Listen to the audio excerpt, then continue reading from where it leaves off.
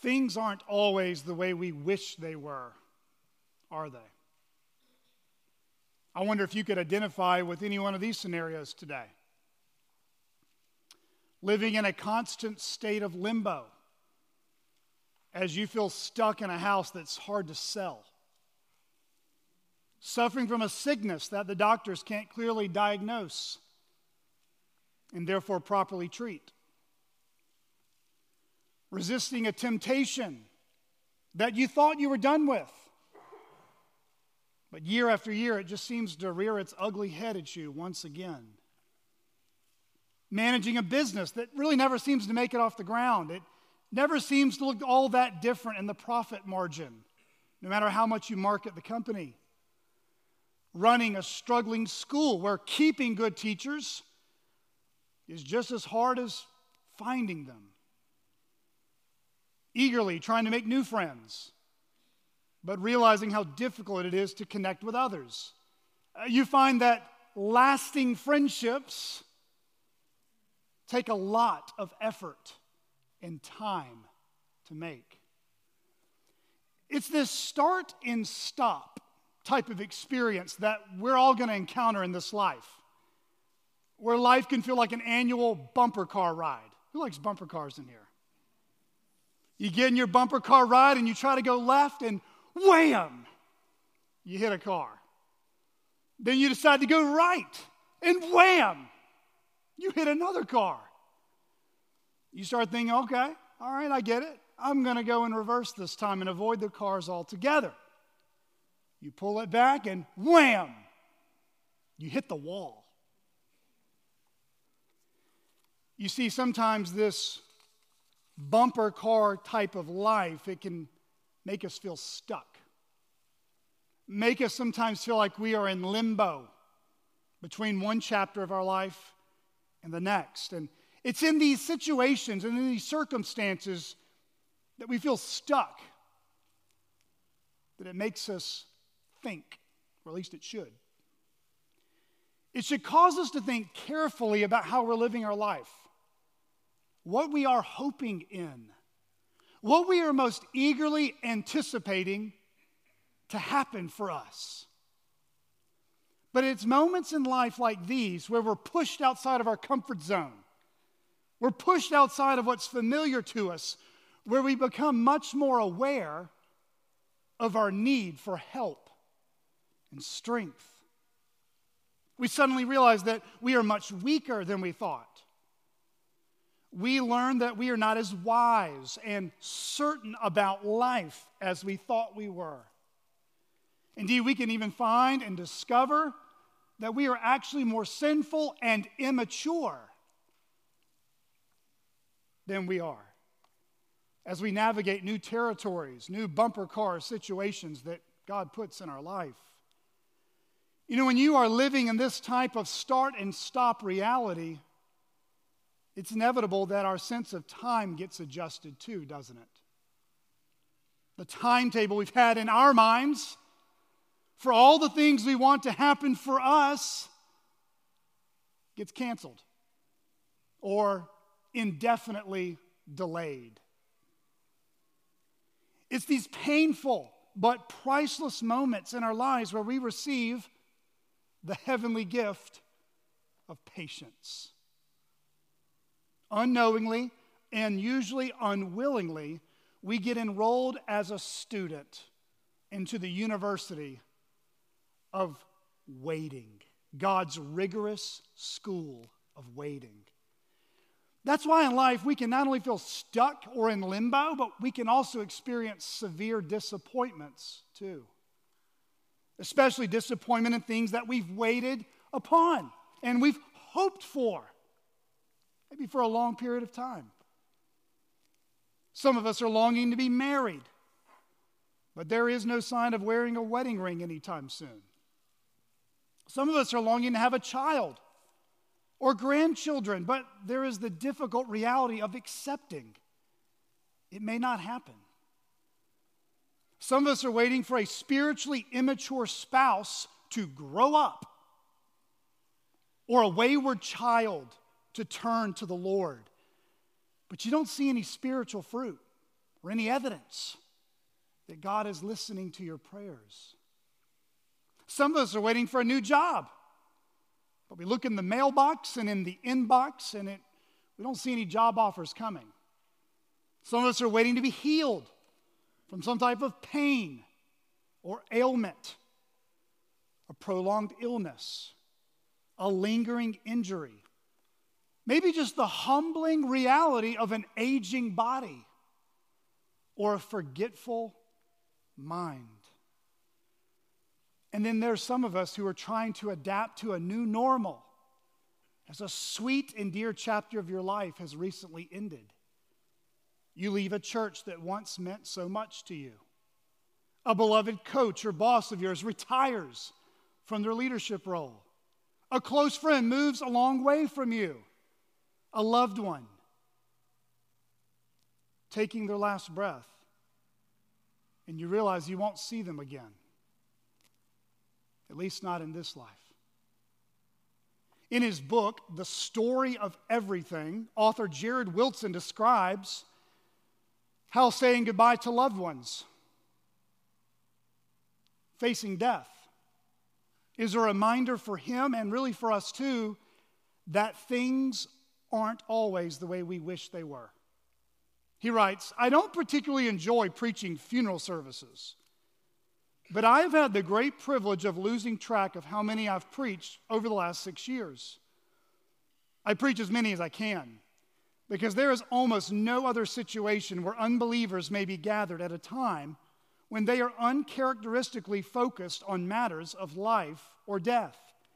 And the opportunity for gospel ministry is great. But even if the gospel doesn't resonate, identifying the problem the gospel addresses does. Funerals remind everybody that this world is not as it should be. People sitting in uncomfortable pews, grappling with the disruption of death, understand that, even if just for those brief moments. Well, for those of us who are Christians here today, we know what it's like to have our hopes deferred and our heart's desires fulfilled all at the same time. We know as Christians that we can find ourselves living in this already but not yet kingdom reality of the Christian life.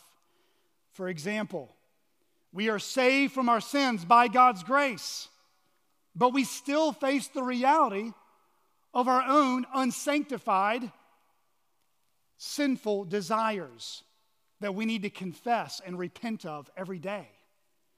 In Christ, we know our citizenship is ultimately in heaven, but we are called to live as ambassadors for Christ here on earth as citizens of Fort Smith. We know that in Christ we have great rewards that will never perish, laid up in heaven for us. But in this life, suffering and loss will accompany each one of us the longer we live here. By faith, we are promised eternal life with Christ. But we are still called to live in this suffering-saturated world where we grieve and we groan in our tent-like bodies. And as we do this, by God's power, through His Spirit, holding us up until the Lord calls us away from this body and calls us to be at home with Him. We know that one day, and that day's coming, God will make everything new and right. But until then, we are called to wait eagerly and patiently on the Lord's timing when He promises to return for His church. So, in this bumper car type of life that we face, what is your hope in your lowest moments of distress? When you are in limbo and you come face to face with your own weakness, your own mortality, your own sinfulness, what are you hoping in for deliverance? Friends, how do we stay hopeful in this fallen world until we are finally at home with the Lord? That's a good question for all of us to consider today. If you have a copy of God's Word, open your Bibles to Psalm 130. Psalm 130. If you're using the chair Bibles provided, you can find that on page 298. Psalm 130. Again, if you don't have a Bible at home that you can read, you can take that Bible that's sitting in front of you in the chair as a gift from our church to you. Psalm 130.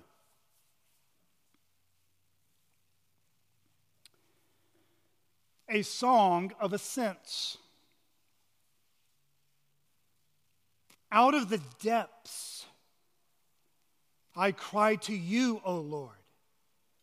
O Lord, hear my voice. Let your ears be attentive to the voice of my pleas for mercy. If you, O Lord, should mark iniquities, O Lord, who could stand? But with you, there is forgiveness, that you may be feared.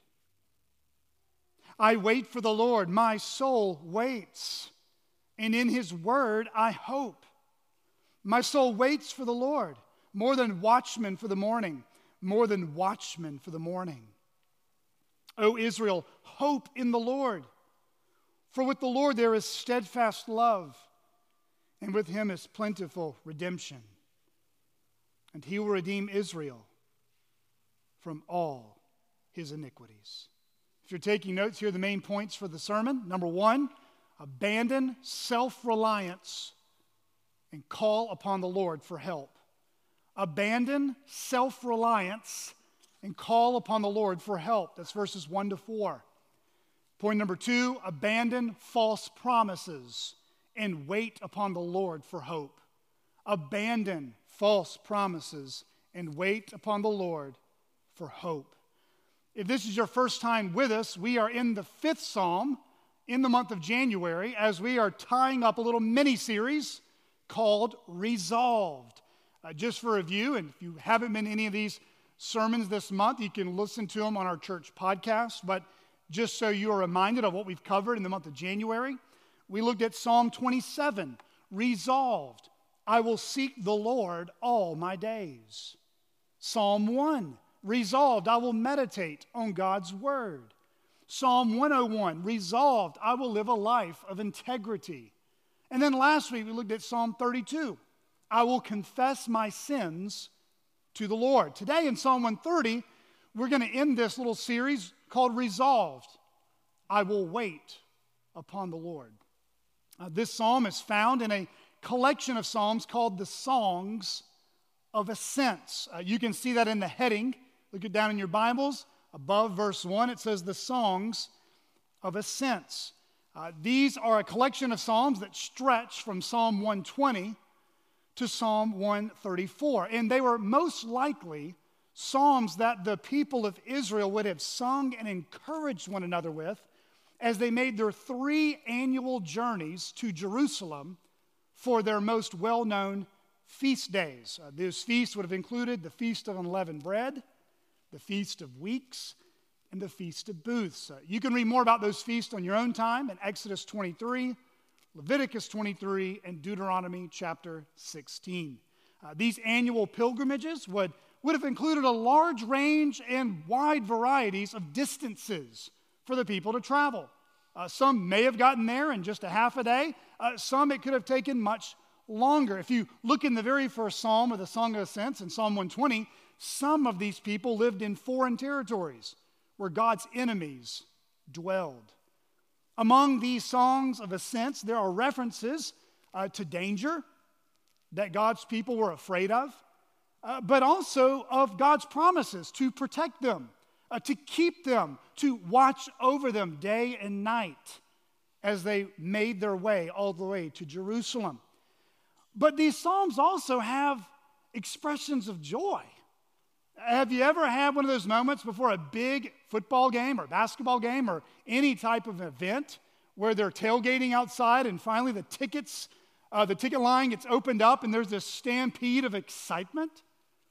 Well, there was even that going on amongst the people of Israel as they made their trek to Jerusalem because they were excited when they were able to get together those 3 times of the year at least to remember God's faithfulness and to remember how He had provided for them throughout the year. If you would, go turn back to Psalm 122. I just want you to see the type of excitement, the type of anticipation, the type of longing they would have had on this trip. Psalm 122. We read in Psalm 122, a song of ascents of David. I was glad when they said to me, let us go to the house of the Lord. Our feet have been standing within your gates, O Jerusalem. Jerusalem, built as a city that is bound firmly together, to which the tribes go up, the tribes of the Lord, as was decreed for Israel, to give thanks to the name of the Lord. Their thrones for judgment were set, the thrones of the house of David. Pray for the peace of Jerusalem. May they be secure who love you. Peace be within your walls and security within your towers. For my brothers and companions' sake, I will say, peace be within you. For the sake of the house of the Lord our God, I will seek your good. So go ahead and turn back to Psalm 130. You can see it's exciting. There's eagerness. There's a unifying gladness to approach the house of God. Now, but amidst these psalms or songs of ascents, there's also at least one penitential psalm, or one psalm that we learned about last week, psalms that express sorrow, confession of sin, and our need for God's mercy. Last week it was Psalm 32 that's much more well known to us. But did you know that Psalm 130 that we're looking at today is also in the 7 penitential psalms of the Psalter? It's going to have a similar flavor to last week's sermon. But there's a slight alteration to it. The question we're going to ask ourselves this morning is this: what does confessing and acknowledging our sin have anything to do with our waiting upon the Lord? Coming to grips with how sinful we are and an eager anticipation on the Lord.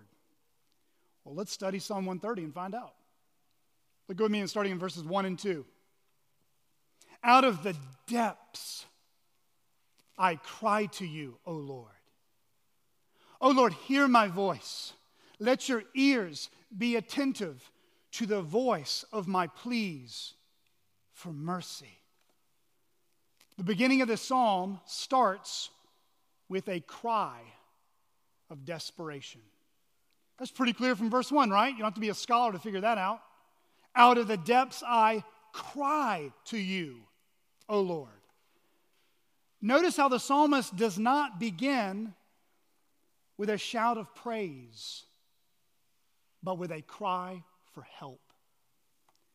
He doesn't begin with an anticipation of excitement like we saw in Psalm 122. Rather, it begins with the groanings of someone's soul.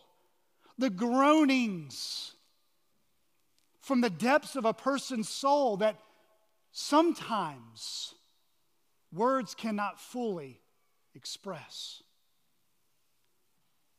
Have you ever been hurting so badly inside that it's difficult to make coherent words come out? The more you speak about whatever it is causing you pain, the more you can't wrap your arms around what you're feeling and what you're trying to say. Well, if that's you, you don't have to be embarrassed. Your friends and your family, your counselor, your doctor, even your pastor may not fully understand what you're trying to say. They may not understand what you are going through, but God does.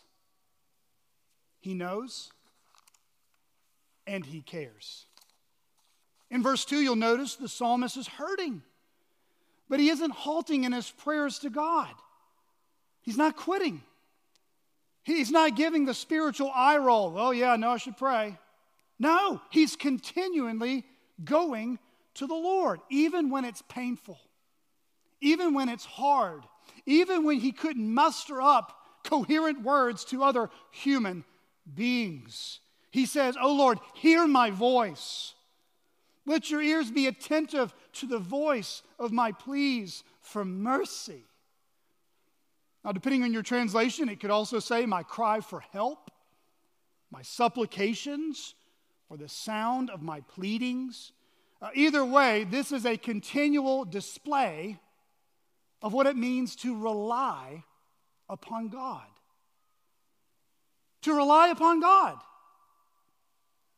Even when you're at one of the lowest moments of your life.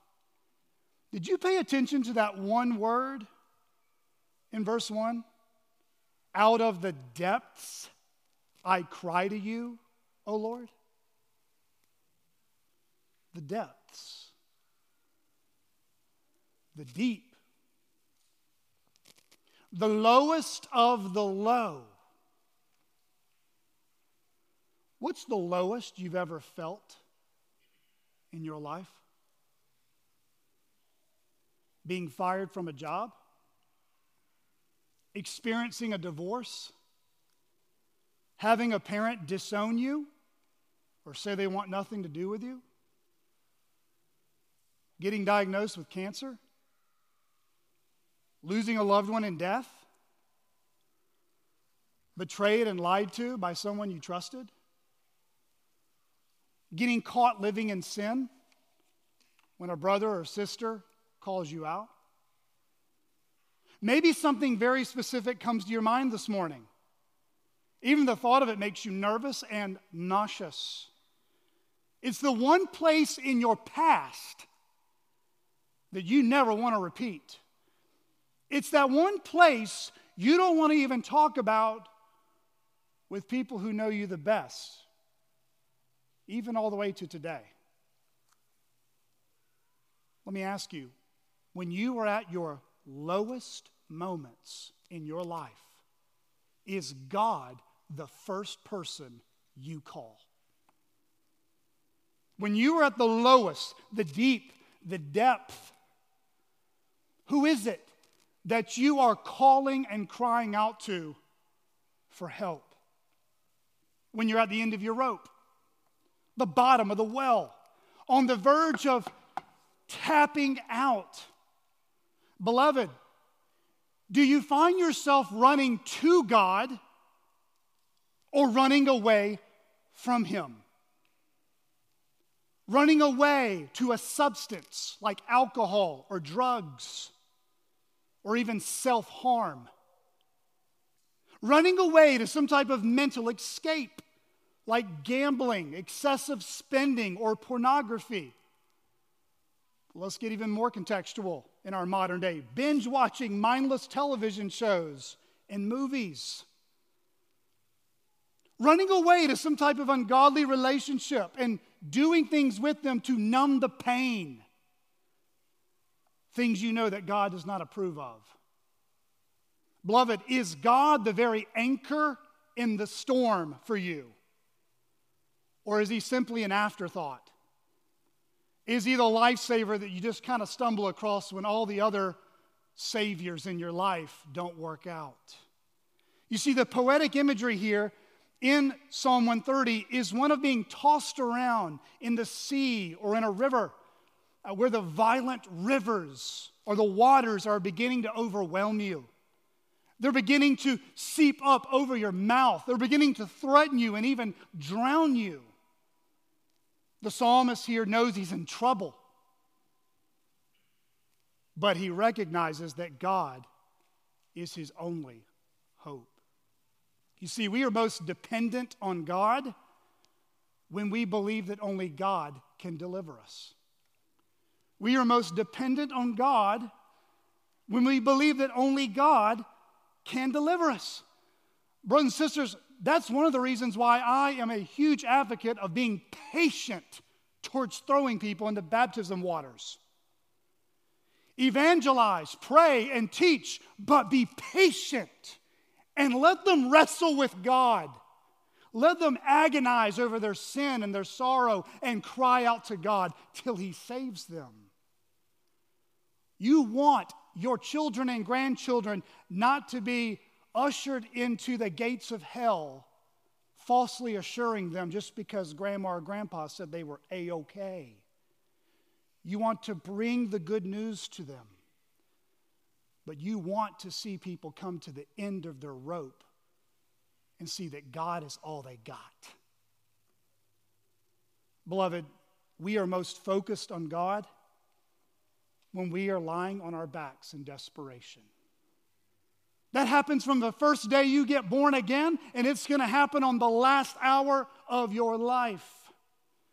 God is all we got from start to finish. And for those dear saints in here who've been following Jesus decade after decade, you have whole bookshelves of stories to tell other believers that the safest place you can be is on your back looking to Him. Some of life's most painful lessons are the very things that are the best for our soul. Charles Spurgeon once said, "I have learned to kiss the wave that throws me against the rock of ages." Listen, if you're drowning in the depths this morning, whatever those depths are, however low you are feeling, God's presence will meet you there. In fact, God won't simply meet you there. He's already there when you arrive. Isn't that what David said so beautifully in Psalm 139, verses 7 to 12? Where shall I go from your spirit? Or where shall I flee from your presence? If I ascend to heaven, you are there. If I make my bed in Sheol, you are there. If I take the wings of the morning and dwell in the uttermost parts of the sea, even there your hand shall lead me, and your right hand shall hold me. If I say, surely the darkness shall cover me, and the light about me be night, even the darkness is not dark to you. The light is bright as the day, for darkness is as light with you. You see, God's all-encompassing presence is what brings the believer great comfort.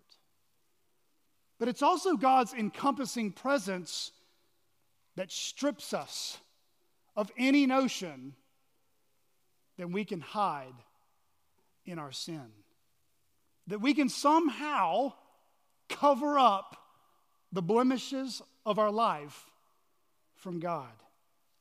Look at verses 3 and 4.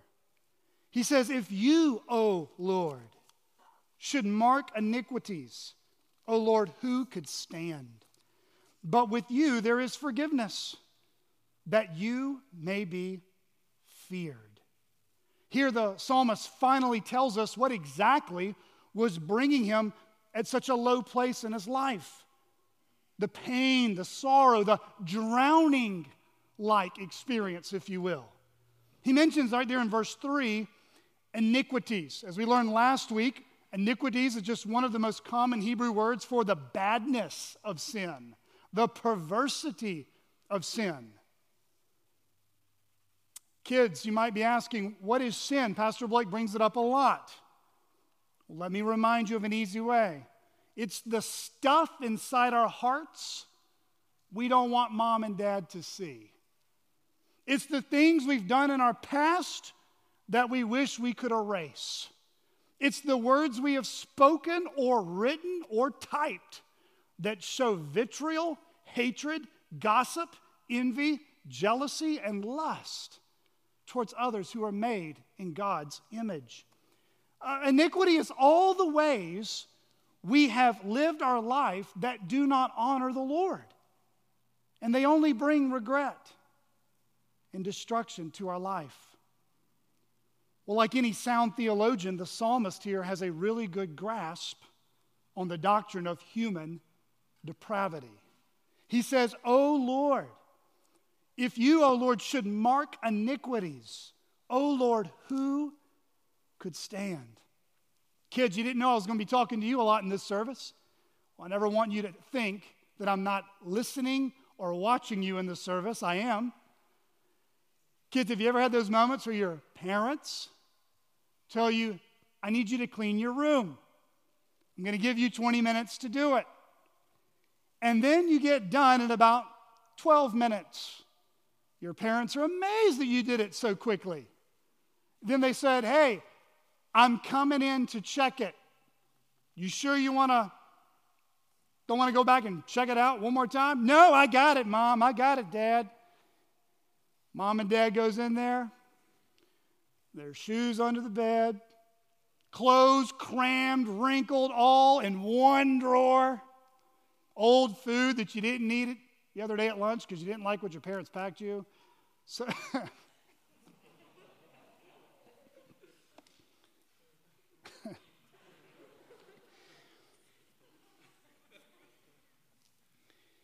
and Mom and Dad come in the room. They know where you hide it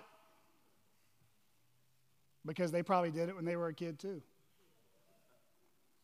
Brothers and sisters, God knows the rooms of our life better than any mom or dad could. If the Lord white glove test and walked through the rooms of our life, investigated, thoroughly examined, and brought to light everything we have done that does not please his holy presence, who on earth could endure a test like that? Who could even bear that kind of exposure? Who could come to grips with their own wicked heart better than any 3D or high-definition television? If we saw God in all his glory and he was not merciful to restrain us from burning into dust, we would all say with Isaiah, woe is me. Woe is me, for I am lost. For I am a man of unclean lips, and I dwell in the midst of a people of unclean lips. For my eyes have seen the King, the Lord of hosts. Listen, I'd encourage you in 2021, I know you have Bible reading plans that you're probably engaged in, or maybe you got to Leviticus and you quit, but if you want to add something to that tool belt, I want to encourage each one of you to study the doctrine of human depravity, the sinfulness of sin. Because some of you struggle deeply with the doctrines of election and predestination, and it's because you've never been taught. Bad teachers that are faithless, that do not open their Bibles, have left some of you barren in your soul. And I want to help you. Study the wickedness of our sin, and you will glory in the grace of your Savior. There is nothing intimidating about God's sovereignty in election and predestination when you realize all we deserve is an eternal lake of fire. The only thing we deserve is judgment. The only thing we deserve is for the angelic hosts to be surrounded by the Lord of hosts, looking over our tormenting bodies in hell and saying, God is right. When you understand how sinful you are, the domino will get knocked over, and all these other things will make a whole lot more sense. I hope some preachers in this town listen to that last statement. You see, here in Psalm 130, the psalmist does not try to buck against how sinful he is and how sinful everyone else is, but he doesn't leave them there. He also shows us the depth of God's mercy. Look what he says in verse 4. But with you there is forgiveness, that you may be feared. What is God's mercy? It's His kind and compassionate care to weak and wretched sinners like us. Mercy is God not giving you what you deserve. Instead of dangling over the pit of hell, He gives you the key to His kingdom. Our Heavenly Father says, you can come to my throne anytime you want because you belong to me. That's mercy. It's not how well you can clean yourself up. It's not how well you can hide your sin. Every single person who will ever be in heaven will only be there because of the mercy of God. If we're wearing t-shirts, it'll say loved and forgiven, and that's about it. Because that's what we are. In Christ, we are loved and we are forgiven. And that's just such a crucial point for us to come to grips with this morning. You and I cannot savor and celebrate the mercy of God when we sing these songs if we do not first grapple with the depth of our sin. You see, when you have a right view of your sin, it will make you run to God for His mercy. But if you have a warped view of your own goodness, it will make you prideful. You'll compare yourself to other people. You'll size yourself up against them. And you'll treat God's mercy like yesterday's trash.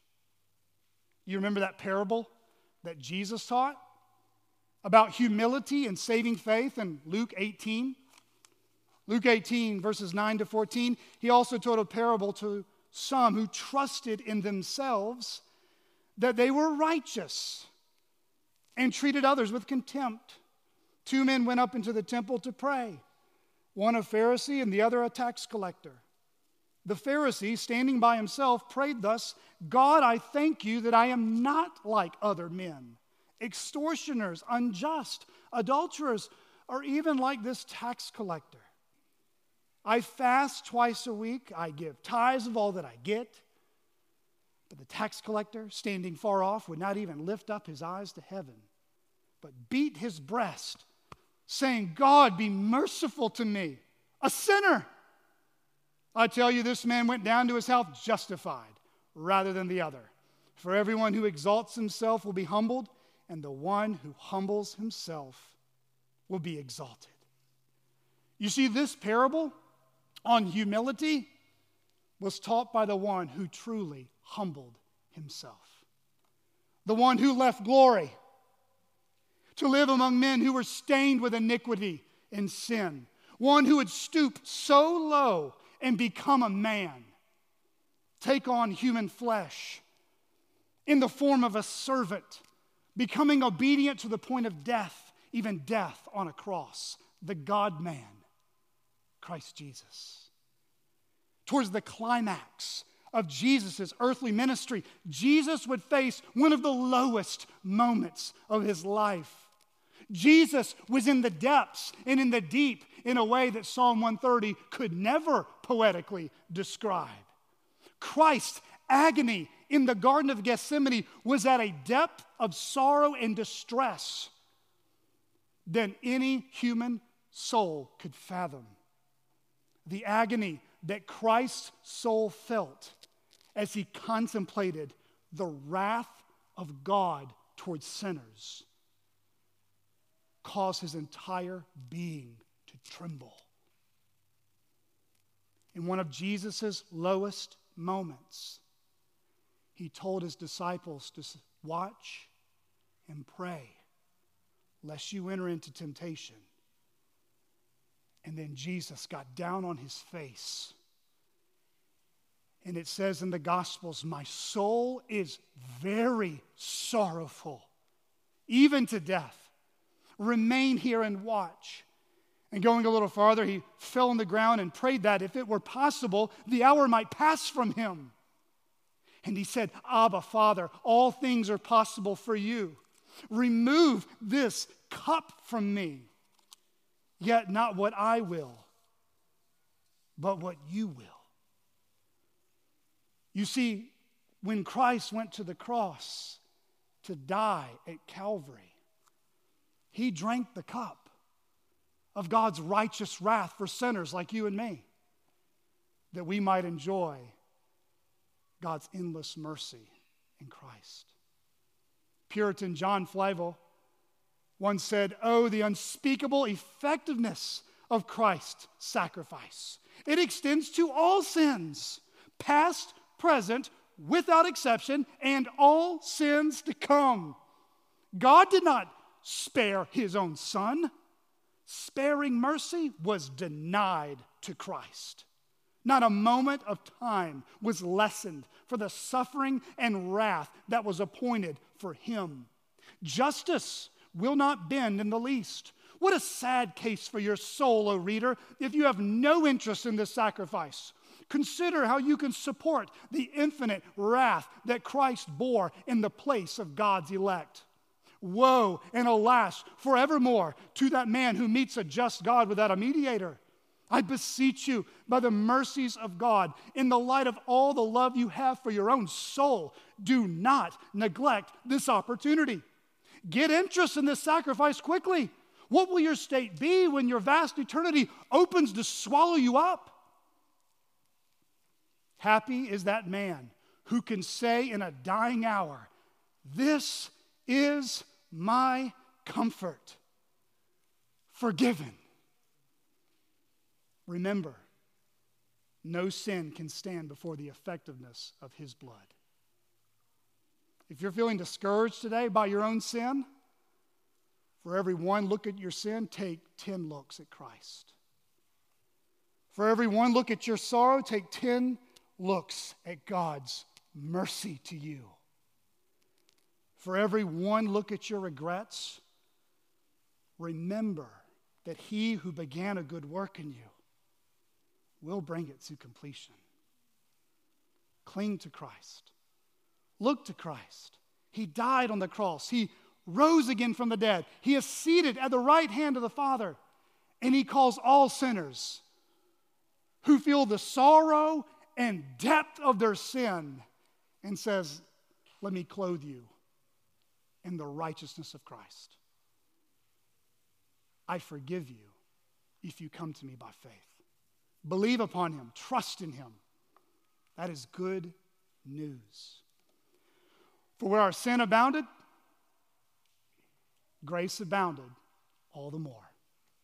Abandon self-reliance and call upon the Lord for help. Point number 2, abandon false promises and wait upon the Lord for hope. Abandon false promises and wait upon the Lord for hope.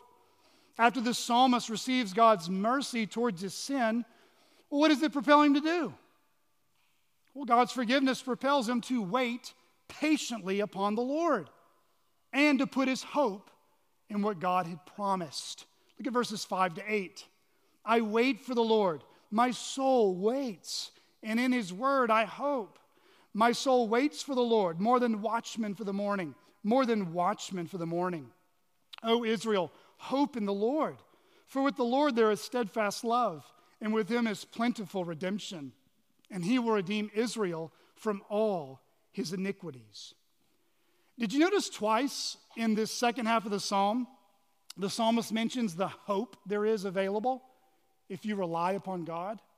He mentions there in verse 5 from a personal standpoint. He says, in his word I hope. And then he instructs the people of Israel corporately as a main kind of gathering emphasis. In verse 7, O Israel, hope in the Lord. This psalm began with a cry of desperation. When you feel the weight of your sin and the weight of living in a fallen world, it will bring all of us to a very low place. But because of God's mercy and forgiveness, the psalmist's whole attitude begins to change. He goes from sounding helpless to sounding hopeful. You know, we use words like that all the time. Hope. Hope. What does that even mean?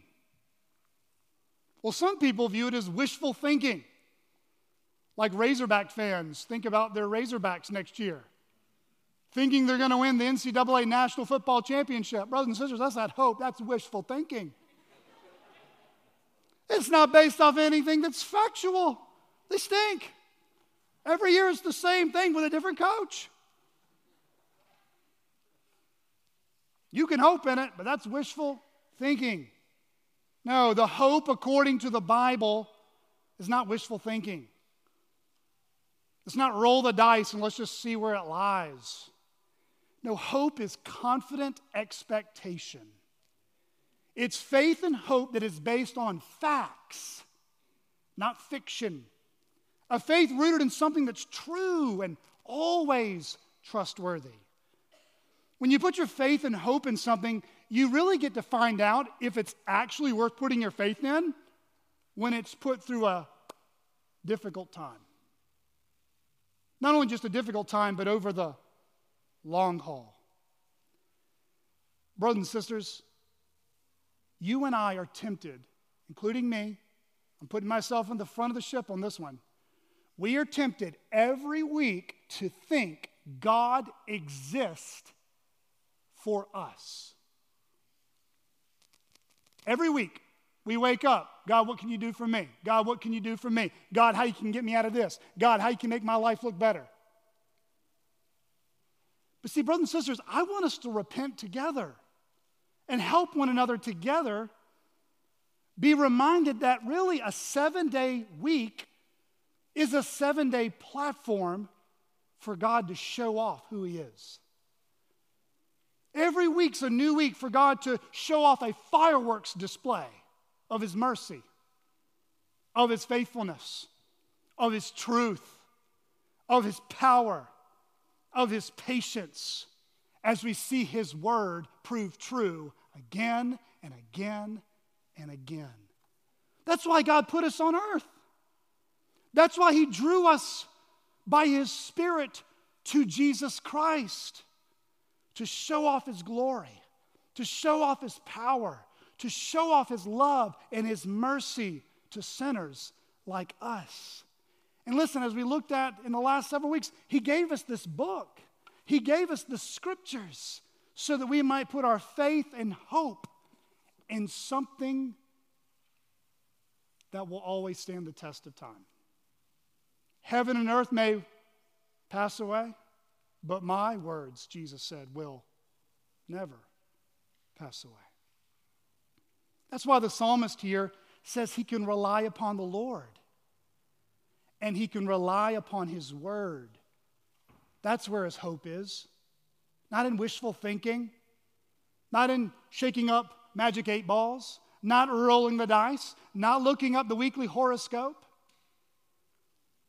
He's putting his hope in what God has said. Those of you who are a generation or two behind me, you probably remember those days when you were a child or maybe in your young adult years where you could go buy something at a store. And if you forgot your money, you could tell the person at the cash register, hey, can I just pay you back tomorrow? Yeah, Bill, no problem. You know why? Because there was a generation where people had a charitable mercy that a person is as good as their word. Brothers and sisters, God puts His name on His word. God never, ever lies to us. What He says He will do, He promises to do. That's why He uses the image of here of a watchman. Did you notice that in verse 6? A watchman. In verse 6, it's the picture of a soldier sitting up in a tower late at night, watching over the citadel and the land to make sure no intruders would come in. They had the late night shift, for those of you who worked that in the hospitals. They had to stay awake. They had to stay alert. They had to be on guard. But every watchman knew morning's coming. Morning's coming. That sun will shine very bright, and then his shift would be over. Brothers and sisters, that's the picture of what we are doing as we wait on Christ. We are to remain vigilant, alert, on guard, not being sleepy Christians who get caught up with the noise that this world gets so confused in. That's why every Lord's Day we come together and we sing songs about sin, grace, and the resurrection. Because there's never a week that goes by that we don't need a dosage of all that. It shouldn't take funerals to remind us of that. But sometimes God has to use that to remind us of it. But brothers and sisters, I do want to expose two false promises that I think many immature Christians have believed that lead to false hopes that I want to expose this morning with the truth, and I hope it would liberate some of you from some of the anxiety and sorrow that you have in your heart. False promise number one: living in America means Christians won't be marginalized or persecuted. Listen, religious freedom is a beautiful thing. God has been kind and merciful to this country to bless us for a long time with having religious freedom. But beloved, we cannot let the government or secular universities who threaten our religious freedom make us forget what Jesus promised would happen if we followed him. Jesus said, if they persecuted me, they will also persecute you. John 15:20. Friends, Jesus does not promise a life free from persecution and free from slander and free from suffering as a Christian. Jesus promises a cross to carry, his Spirit to give us boldness, and a promise to be with us. And beloved, that word alone is enough. That promise alone is what carried the Christians in the book of Acts. A cross to carry, a Spirit to empower us, and the promise that God will be with us. Instead of cowering in fear of what our culture might do to churches, we should be watchful and pray. Paul said in Colossians 4, verses 2 and 4, this is a really good scripture memory for you and I to think about this week. Colossians 4, verse 2, continue steadfastly in prayer, being watchful in it with thanksgiving. At the same time, pray also for us that God may open to us a door for the word, to declare the mystery of Christ, on which I am in prison, that I may make it clear which is how I ought to speak. CCBC, if you haven't already yet, begin praying that God would fling open doors for the gospel that we can be a part of, and pray that we would be a bold church. It's not just a preacher. It's every man and woman, every boy and girl who waves the banner of Jesus, that God might fill us with courage and boldness this year to testify to his grace. False promise number 2. If I have enough faith, God will give me all my heart's desires. If there has been any damage done by man-centered preaching and a crossless gospel message, it's the damage done by the so-called health and wealth prosperity gospel. The message that says something like this: above all, God wants you to be healthy, wealthy, and happy. And if you have enough faith, he's going to give it to you. But don't think I've left my Baptist churches off the hook. There's another subtle false belief that I think our Baptist churches have bought into, drank down, and were lied to. It's the illusion that God will bless you with what you want if you work hard and wait patiently for it. It's what I call the good old boy theology, the blue-collar Bible doctrine. It's thinking that the rule of reciprocity applies to our relationship with God. God, I'll work hard for you, and then you'll work hard for me. I'm going to blow that up right now. I work hard, try hard, pray hard, wait long, and God's going to reward me in the end. No. Friends, that's just another form of works-based theology, and it's wrong. And it's left some of you depressed, discouraged, and struggling to read your Bibles. And I want to liberate you from that false promise. Yes, working hard may result in good results. Read the book of Proverbs. You don't go to work, you get fired. If you're always late, you're going to get fined. That's called sanctified common sense. But working hard and being a good Christian does not mean you get everything your selfish heart desires. Working hard and being a good Christian might actually mean this: live by faith for decades and live with unfulfilled desires till the day you die. A faithful life called to singleness and celibacy. A faithful marriage unable to have biological children of their own. A hardworking but modest income that simply pays the bills and gives faithfully to a church. A faithful local church ministry that never gets a huge platform, never gets on TV, and never gets the applause of the world. If you want to just see the kind of point I'm trying to make, read Hebrews chapter 11. It's the Hall of Fame of faith. All these people, these men and women of old, are commended for their faith. But you know what the irony is of the passage? Many of them never saw the fruits of God's promise in their lifetime.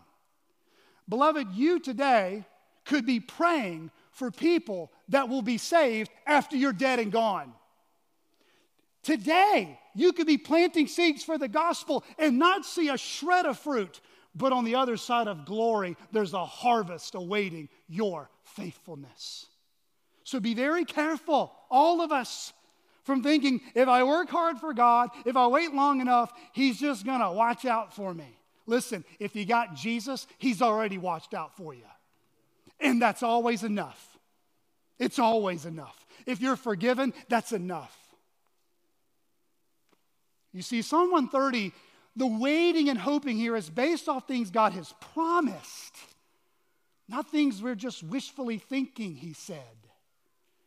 I want you to notice it's also what's most important. Look at verses 7 and 8. He says, O Israel, hope in the Lord, for with the Lord there is steadfast love, and with Him is plentiful redemption, and He will redeem Israel from all his iniquities. Back in verse 4, the psalmist found comfort in God's forgiveness. But here in verses 7 and 8, he encourages the whole people of Israel to hear what he's experienced in his heart. For with the Lord there is steadfast love, and with Him is plentiful redemption, and He will redeem Israel from all his iniquities. You see, when the people of Israel made these annual trips to these feasts, these long trips together would have been a time for rejoicing and a time of remembrance. They would rejoice in all the ways that God did bless them and that He did prosper them during the agricultural harvest time. And they were also times to be reminded of God's faithfulness, that He would preserve a people for Himself, salvation from their sins. You see, when these dear saints of old would behold the Day of Atonement, they would hear the story of the Exodus, of God delivering out of bondage and captivity to redeem a people for Himself. They were being reminded that there is one greater than Moses who is still to come. There is one greater than David that will rule forever. There is a sacrifice that will perfectly atone for our iniquities. You see, brothers and sisters, the saints of Psalm 130 were looking forward to that day. But as Christians, we're looking back to it. We're looking back at the fulfillment of how Christ has paid the ransom for the sins of His people. But brothers and sisters, you want to know something really interesting? Though we are always looking back to the cross, if you do a little word study on wait in the New Testament, aside for a few times where Paul says, hey, don't be in a hurry, wait on me a little bit, apart from some of those scattered references, the most common usage that Paul or any writer gives to tell Christians to wait is on two basic things. Wait on Jesus' coming and wait for the new heavens and new earth. Wait on Jesus' coming and wait for the new heavens and new earth. Listen, if you come to know Christ, God promises you two things: forgiveness of your sins and eternal life with Him. But you might say, well, Pastor, I got it. Amen. But I still got to live here. I've got desires that I want. I've got needs that I want. I've got struggles that I need help with. Pastor, what do I take from Psalm 130? Until we get to that day, what do I do in the meantime? Pastor Blake, will my illness ever get healed? Watch and pray. Will I ever get married? Watch and pray. Will my son or daughter, my grandson or granddaughter ever come to know the Lord? Watch and pray. Will my husband or wife ever mature spiritually? Watch and pray. Will I ever get the job I've always wanted? Watch and pray. Will CCBC ever grow to have hundreds of members? Will CCBC ever have its own property and own land? Will CCBC ever have a church staff? Watch and pray. I don't know the answers to those questions because God didn't promise any of those in His Word. But He did tell me to watch and pray. Watch and pray. Beloved, deep sorrows, severe disappointments, unfulfilled desires may stay with us for a lifetime as we follow Jesus. But one day, they will be immediately removed and replaced in the twinkling of an eye with lasting joy, endless hope, satisfied hearts when we leave this body and are finally at home with the Lord. Our faith will be made sight. We read of this promise of a day that is coming. Revelation 21:4, He will wipe away every tear from their eyes, and death shall be no more. Neither shall there be mourning, nor crying, nor pain anymore, for the former things have passed away. What do we do until that day? We abandon self-reliance and call upon the Lord for help. We abandon false promises and wait upon the Lord for hope. Does that describe your life today? Let's pray. Heavenly Father, we do thank you that you convict us of our sin so that we treasure your mercy. Lord, we also thank you for putting us in long seasons of waiting even for good desires and good gifts.